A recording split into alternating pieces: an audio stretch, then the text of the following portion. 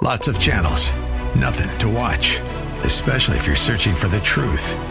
It's time to interrupt your regularly scheduled programs with something actually worth watching. Salem News Channel. Straightforward, unfiltered, with in-depth insight and analysis from the greatest collection of conservative minds like Hugh Hewitt, Mike Gallagher, Sebastian Gorka, and more. Find truth. Watch 24/7 on snc.tv and on Local Now, Channel 525.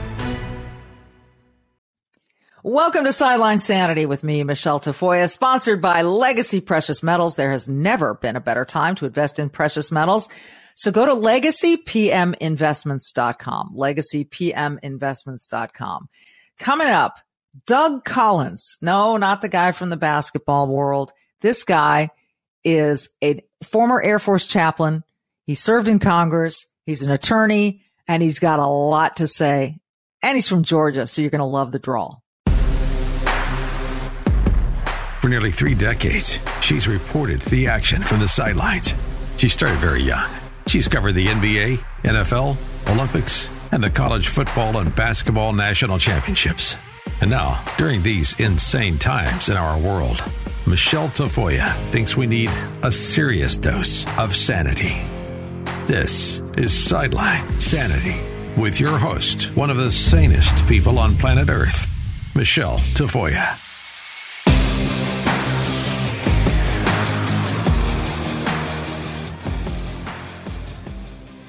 Welcome to Sideline Sanity. You know, it's an interesting world, this podcast world, because we're all trying to get our audience, but we like to promote each other as well.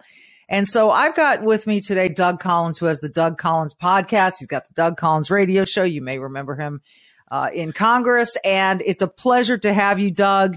Thank you for being here. Your perspective is a unique one, and I just love sharing the platform with lots of different people. How are things down there in Georgia after the Bennifer wedding happened? Oh my goodness. Well, the Bennifer wedding, life is good. I have to tell you a funny story here. And this is it. The place where they had the quote one in Savannah, and everybody made such a big deal of it. When I was in Congress, we used to do trips that, we would do fundraising trips and these kind of things. We actually had an event we did every year in Savannah at that same place. I have to say ours was probably a little better, but hey, Bennifer gets they get all the headlines. But no, it's a beautiful place where they had it. Savannah, Georgia is one of my favorite places. When I was living in Charlotte, North Carolina, I tried to discover a lot of the South, and I loved Savannah. So I get it. But I want to talk to you about some other things. Let's go current.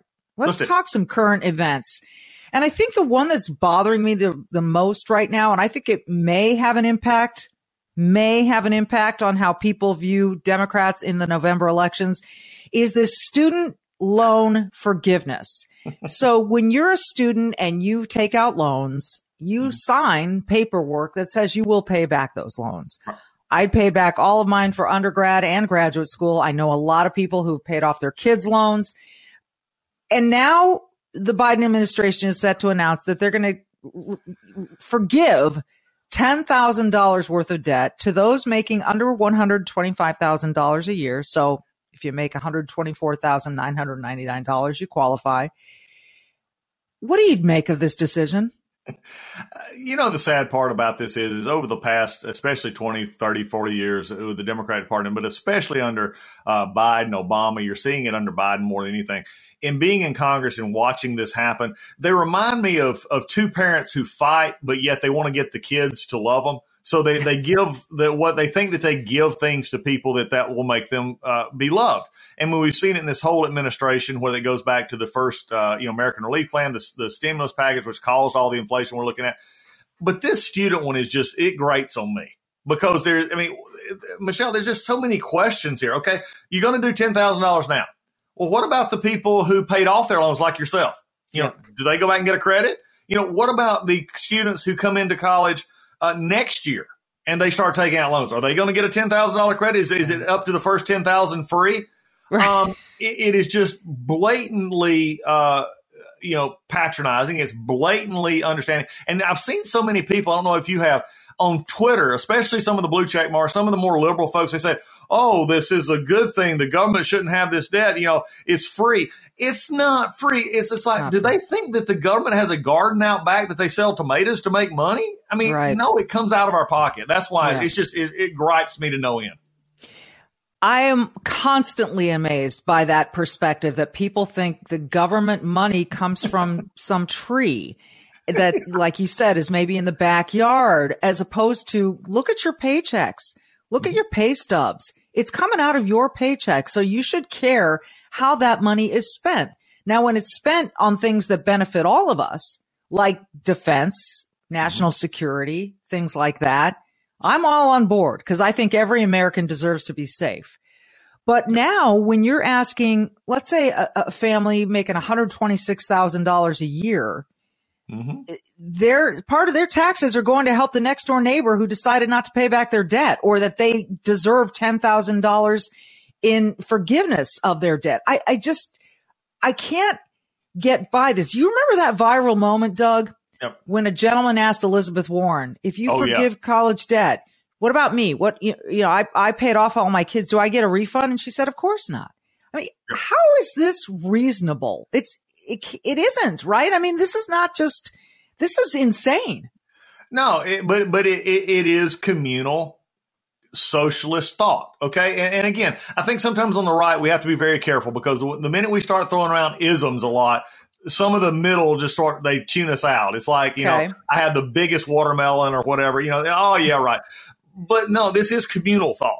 And then they believe it goes back to this. And when I was in Washington and saw this up close in the Judiciary Committee and everywhere else, is Democrats' thoughts is this, that government does it better. And that if you give up a little bit of your money, you give up a little bit of your freedom, that government will take care of you. And so it's an ingrained thought that government just does it better and they don't trust anybody else. And this is been put in over and over and over again. And they don't care if it's fair. They don't want it to be fair. They want more of this control. And, again, Biden has an interesting problem here. You and I are upset at $10,000. His left flank is furious with him that this is not $50,000. Right. But the question is, and I've heard this before, and I've yet to get a good answer, I'm not sure this is going to go through. And I'll tell you why. Somebody out there, and again, I got to figure out how, from a legal perspective, how this might happen. But if somebody files a suit or files a lawsuit or an injunction, however you look at this on this issue, my question is, how does a president under this authority, which I think he's just making up, take and alter a binding contract? Right. Okay, so my question is, if Joe Biden can do this with student loans, I'm going to call up Ron Klain, the chief of staff, and I'm going to say, hey, Ron, Doug Collins down here in Georgia, I got a truck payment. Could you knock off, half this truck payment? Look, I do help me out. I may like you a little better. How do you get into a contract? And you stated it so well when we started. You signed that contract saying I'm going to pay it back. Yep. And now, do we need to have a big conversation about student loan debt? Do we need to have a conversation about how much college costs and why? Yes. Sure. Let's have that conversation. Yeah. How about actually working through college? Wow, that's still a frank concept. I did that, back in the day. I did that. But we don't. But again, it's this instant gratification mentality, and you're raising a generation. And I say this with 23-year-old to 30-year-olds in my own family. Those are my kids. 2 of them just graduated from college. If you listen to what they're being taught and what they're being told, is you're entitled to this, right? And that's becoming more and more of a concern. I think the bigger issues we have. I agree. It's this cultural phenomenon of the government will take care of you and from cradle to grave. And I don't want that. I don't want to be dependent on anyone. I don't want our country to be dependent on China for certain products, and I don't want to be dependent on the government for how I run my life. And I don't know why other people think the government, as you said, quote, does it better. What do they do better? What do they do better than the private sector? We have the U.S. Postal Service and UPS and FedEx have found a way to do it better. It's more expensive. That is for sure. And you can't just put a stamp on a letter. I get that, but they're more efficient. What does the government do better? Is there anything, Doug, that the government does better than private industry? Well, let's just go back to the very Constitution. And you started this earlier. The one thing our government does best is we got the best military in the world. Period. Okay. End of statement. End of story. Even though they are being attacked, and I'm still in the military. I've been in 20 years in the Air Force. And you're still in it? I'm still in. And I've deployed to Iraq. I've been all over the world. I've done this for a long time. We're the best, whole bar none. But I will tell you, personal experience, the focus is becoming a little less on fighting our nation's wars than it is on, are you being kind, and are you being diversified, and are you being, culturally aware? Look, the best thing about the military has always been is you got a brother or sister, you're on the line, you're running, you're going to war, you're going around. I don't care what your color is. I don't care the old famous, from the We Were Soldiers, and I don't even care who you call God. These are things that we come together, we'll find common ground. Yeah. And for me, in my perspective, it is something that blends us together. So that's what we do best, but yet we have this administration turning it away. And it's as little as simple things. I have you a funny that I talk about all the time. My wife used to teach school. She's retired now. She taught 30-something years. And I always used to give her a hard time. And finally, I wised up after a few years because it wasn't her that was making it do it. It was the school that was making it do it. But I always gave her a hard time that when kids came in with school, and your kids are getting ready to go back to school, in elementary school, they all have a supply list. And they bring that supply list in. So if I had to bring in pencils, paper, and everything else, well, the first day that they get to school in second, third, fourth grade or kindergarten is they put all their supplies on their desk. The teacher comes around and takes all the pencils, puts them into one big box, takes all the paper, puts them into one big box, and the kids keep a little bit for it so that everybody has paper and everybody has pencils. Now, that may sound, well, Doug, what are you saying? Well, what does that teach? That teaches that if I brought my stuff, they go in the box. And if Jimmy didn't bring anything, everybody still goes in the box. Now, if Jimmy needs something, then I should say, okay, here's $20 to help Jimmy. Yeah. But it's just it's those little things. And we're seeing it more and more. The internet has made it belief that everything is free. You were, from the media side, I used to deal a great deal with songwriters, music. They think, oh, we can just look it up. It's free. A book. Oh, I found it online. It's free. It all goes back to this mentality. And for those on the left who want you to be dependent on the government, they're just making you think it's free, and what you get, and then try to make you feel guilty about the fact that you're paying taxes. And well, shouldn't you pay a little bit more? And that's the way it works. And the sad part about it is we only pay for all those guys and gals out there who argue about the budget. And that's something we could talk about forever. Realize this for everybody listening to your podcast. And there's some great folks. There's only 16 cents out of $1. If I combine the entire spending of the federal government into $1, 16 cents roughly is all that in about a month the Congress will vote on to fund the government. 8 of that will be defense, and 8 cents will be everything else you know about the government. Everything else you know about the government. It's the 84 cents of that is Medicare, Medicaid, Social Security, and debt that we don't talk about. And that's why they just continue to make this foolish argument that the government can fund everything. Yeah. Yeah. It's so vast and so overwhelming, I think, for people that they throw up their hands and say, look, I've got one life to live. I'm going to go along to get along. I'm just going to do my thing. Yep. And if I can take an advantage of something of a government program, why wouldn't I do that? And, to hell with the rest of the picture. I'm trying to live my life. Mm-hmm. But the big picture of we got to think long term about the state of this country and where it's headed, not just for where we are at this moment. Countries like China and Iran and they're playing a long game. Mm-hmm. They're playing a long game that, it's not just about today. It's about 100 years from now. I think we need to remember that. We're still such a young country, relatively speaking, but I think a lot of people forget what it took to create this country, or they're going to just say we stole it. And so they don't care.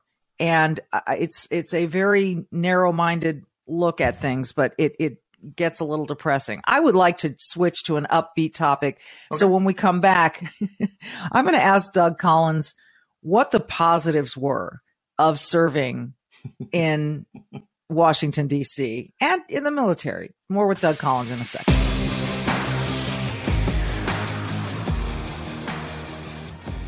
Well, I keep watching the stock market. I keep looking at inflation. I keep watching gas prices. And I think to myself, things have changed a lot in the last year or so. And it's not all great. In fact, a lot of it's really making me nervous about retirement, the future, my bank accounts, my 401k, all of that stuff. And I bet you are too. Well, you know what? I've heard a lot about gold and silver and how investing in gold and silver is a good way to hedge against inflation and a good way to protect your wealth and your retirement. And more investors are looking into this. And so the company that I've worked with, and the only ones that I trust, is Legacy Precious Metals. You can go to legacypminvestments.com, legacypminvestments.com, and learn how investing in precious metals can help you. I hate to remind you about 2008, but look, the numbers tell the story. Those who invested in gold saw huge gains in 2008. Other people just lost their retirements. So if you've been curious about gold and silver, if you've been curious about how these can help your investments, your 401k, why don't you call Legacy Precious Metals? Again, they're the company that I trust in investing in gold and silver. Let me give you the phone number, 866-528-1903, 866-528-1903. And you can speak to an IRA specialist at Legacy Precious Metals. You can also go to legacypminvestments.com to download their free investor's guide. It's legacypminvestments.com. See how investing in gold and silver can help you protect your retirement. Doug, as you mentioned, you were an Air Force chaplain, an Iraq veteran. You served. And I am concerned about the military and this woke agenda that's permeating through it, maybe at the expense of remaining the best fighting force the world has ever known to protect freedom, not only here, but across the world. Right. What was the best part? And you say you're still active. So I am. What do you love about the armed services? A couple of things that just stick to mind is, number one, it's when you put on that uniform, I'm old school. And even when I went to Washington, I'll tell about that later, but I put that uniform on, it's my country. And I can remember a time in Iraq. I remember one morning we were running. Here we are. This is just military. We're running a 5K in the middle of a war zone, okay, on base. But they had a big, huge flag hung from couple of cranes that they had, and they play in this one of the other service members sang the national anthem, and I can still to this day still hear that. It's still in my mind. It says, this country is the greatest in the world, and there's a camaraderie of serving for that, and fewer and fewer people do now. The other thing is really that you get to see a diversity of people and talents that you may not have always been a part of. So for me, it's not only serving your country, but then finding out that you about other people, finding out from other backgrounds, and realizing what makes the country that you want to serve great. And I've enjoyed 20 plus years. I've done 20 in the Air Force. I did about 3 in the Navy. And hopefully, if I get picked up, maybe I got another promotion in me. I may stay a few more years. You said fewer and fewer people are deciding to serve. What do you think is the biggest reason for that? Well, and that's Michelle, that's the real big issue right now, because if you've looked at the news headlines lately, the Army is barely at 50% of their quota for this year. You've got the Air Force, Navy barely going to make their quota this year. Marines will be the only one that probably make it, and they're even struggling. The several things are going about that. Number one is you're having more and more military people tell their sons, daughters, nieces, nephews, don't do it, because what they're seeing is our ops tempo, which means our deployments, the things we have to do are getting higher. In many ways, the things that we have to deal with, such as everything from the vaccine to diversity training to everything else, is put a strain, and they don't want to talk about it, but it's true. And let me also throw in one thing: we're missing every year. The military has to bring in X amount of people to keep it current funding level or keep it current staffing levels. The number that I just quoted you does not count the numbers that have been put into inactive reserve or inactive duty or been discharged because of this vaccine issue. So we're already 50% in the Army, or roughly wherever it's at right now, of the normal number that they have. So if they had to have 100 every year, they're only at 50. And then you go into the Army and they've got across the board have lost, say, 60 or 70,000, which means that they need to add another, say, 150 this year. You see the problem we're developing in.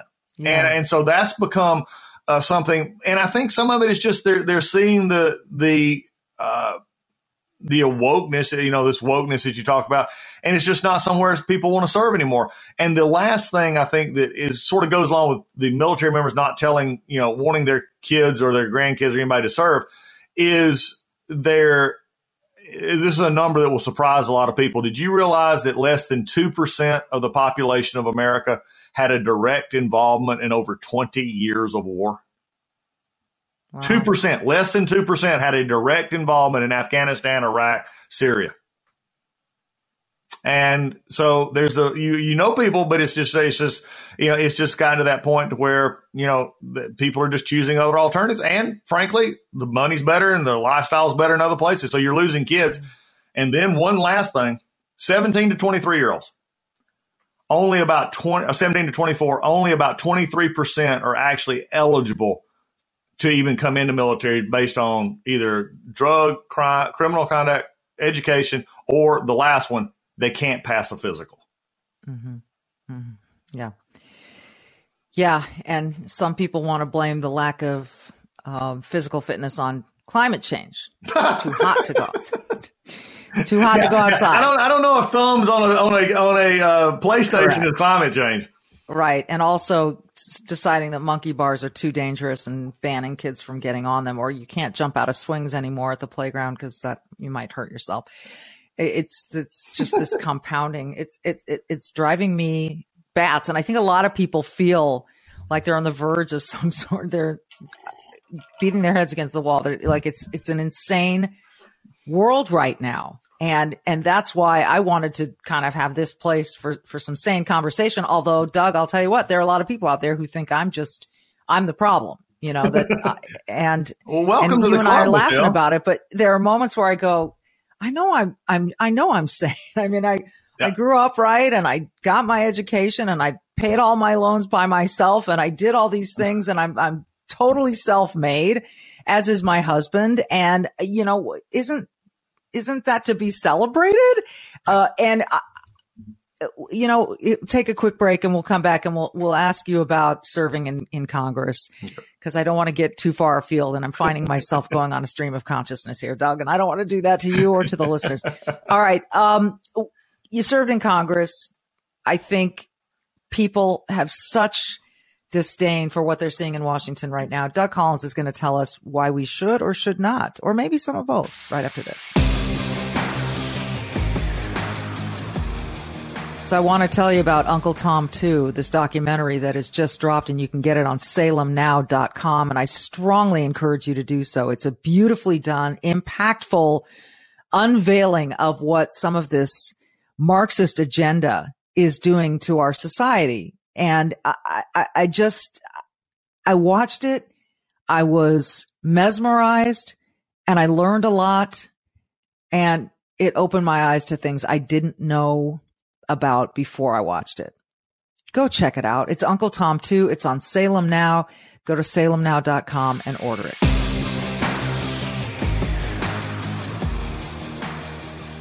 Doug, sir, what made you want to serve in Congress in the first place? Because I still have the founder's dream. In many ways, I am the epitome in many ways. And I know this may sound tried and true and everything else, but I am the Mr. Smith who goes to Washington. I'm a trooper's kid from North Georgia. My daddy was a Georgia State trooper. I went to college. My dad and mom didn't get a chance to go. I believed in our founder's vision of a government that is representative of the people. And I actually believe that Washington is still a place where you can actually get things done to help people. What you find, though, is especially in the last 20 to 30 years, that vision has changed a great deal. I still think you can do it. I was able to pass help pass a lot of legislation signed by both President Obama and President Trump that made real change to help people. But I'm going to tell you, that's the oddity in Washington, D.C. It's not the normal anymore.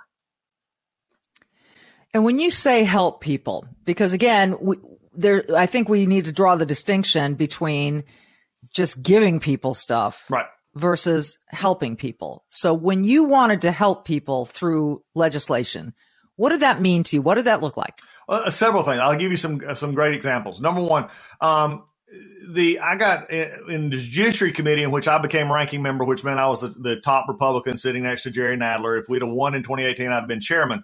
Covers a vast amount of stuff. Everybody only sees the budgets. They see the big battles, guns, abortion, those kind of things in Washington. But a lot of what we do in business can be go back to Washington. There's legislation that either can help businesses, help people do that. One of the areas that I dealt with was in the area of creative content. The digital age, whether you get your music on your phone, you get it on your computer, had developed to the such that it was over 100 years old. We were still dictating how the government, listen to this, the government was dictating how songwriters, artists all get paid. They still do this today. But with the digital side, there was a big inequity from those who wrote the songs to those who performed the songs and how they got paid. We were able to write a bill called the Music Modernization Act that simply said, hey, there's fairness. Like when you put out this podcast, it's intellectual property. It's right. Yours. And the market should determine, your advertisers, everything. Just like with mine, that I want to be a part of it. The government, you'll be surprised. The government regulates the music you hear on the radio or on the internet more than they regulate even some election processes. So think about that one for a second. But we were able to. How do they do that? How do they get away with this? I don't understand that. Like, music is art.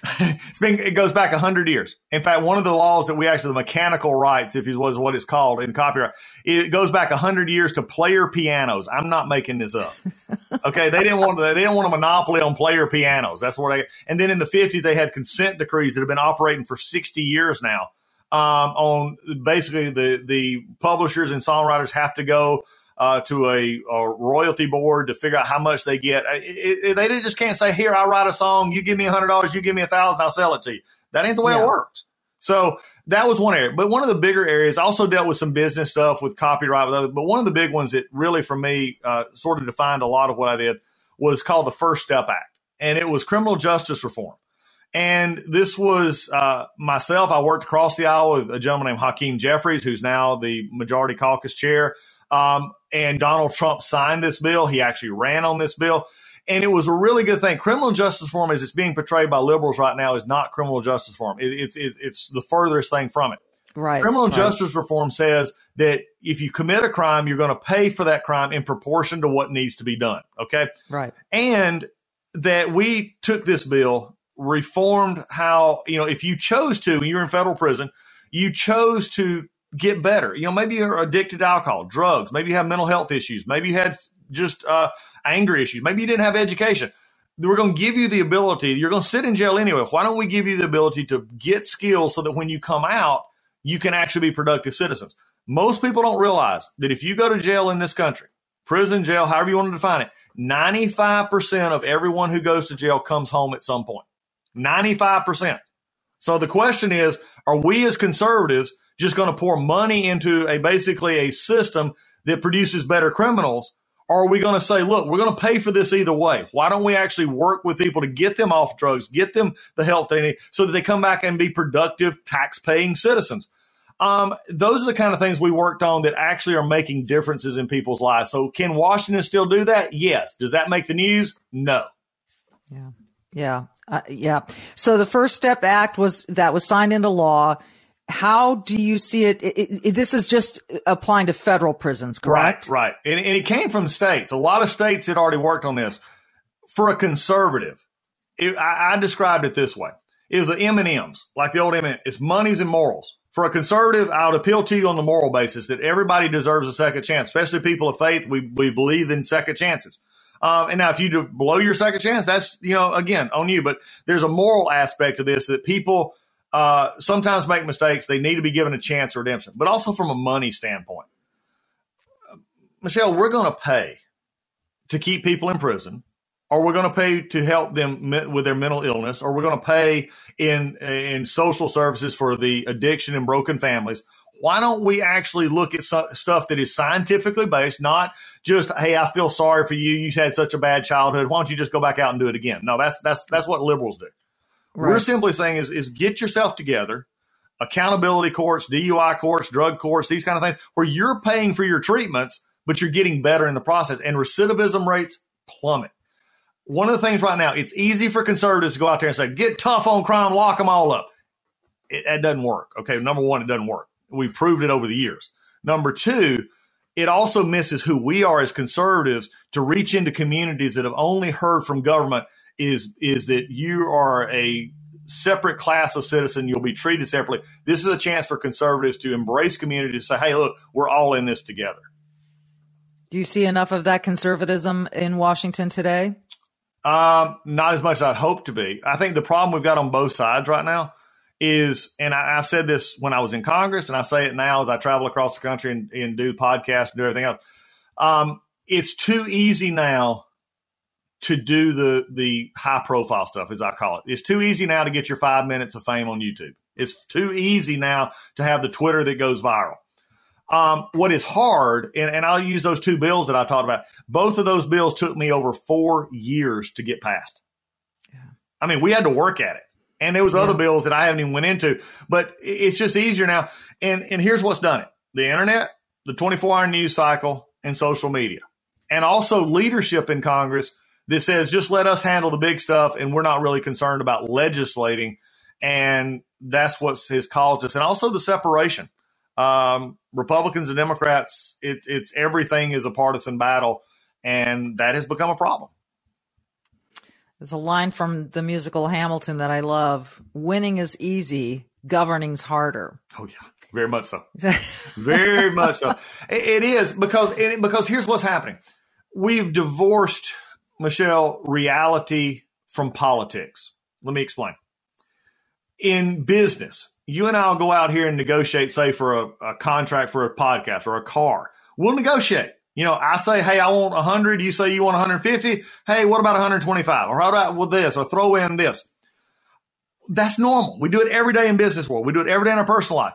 But yet I can't tell you how many people when I was a member of Congress who said, why did you vote that way? You caved, you compromised. And no matter what I could tell them about the bill that was good, it was the old Ronald Reagan principle. If I can get 80% of what I want, I'll get that, and I'll come back and get the other 20% later. That has almost been put off the table for both conservatives and liberals because we have very loud voices on both sides that say you can't compromise. Now, some of it's justified because they've watched conservatives especially give too much in many ways. Yeah. Liberals feel like they have. But there's a balance that could be struck. But again, people ask me all the time about Congress. Why is Congress so bad? And when I remind them that they simply reflect the people who elect them, they don't really have an answer. I think that's a great note on which to end. But Doug, I'd love to have you on again. We could talk about so many issues, and your perspective is so interesting and unique. And I really appreciate you being on with us. No, this has been wonderful. I look forward to it. Listen, look, we may have a partnership developing here. Who knows? Who knows? All right. He is Doug Collins. You can find him at Rep Doug Collins on Twitter. I'm Michelle Tafoya. This is Sideline Sanity. Be brave, do good, and check out Doug Collins' podcast too.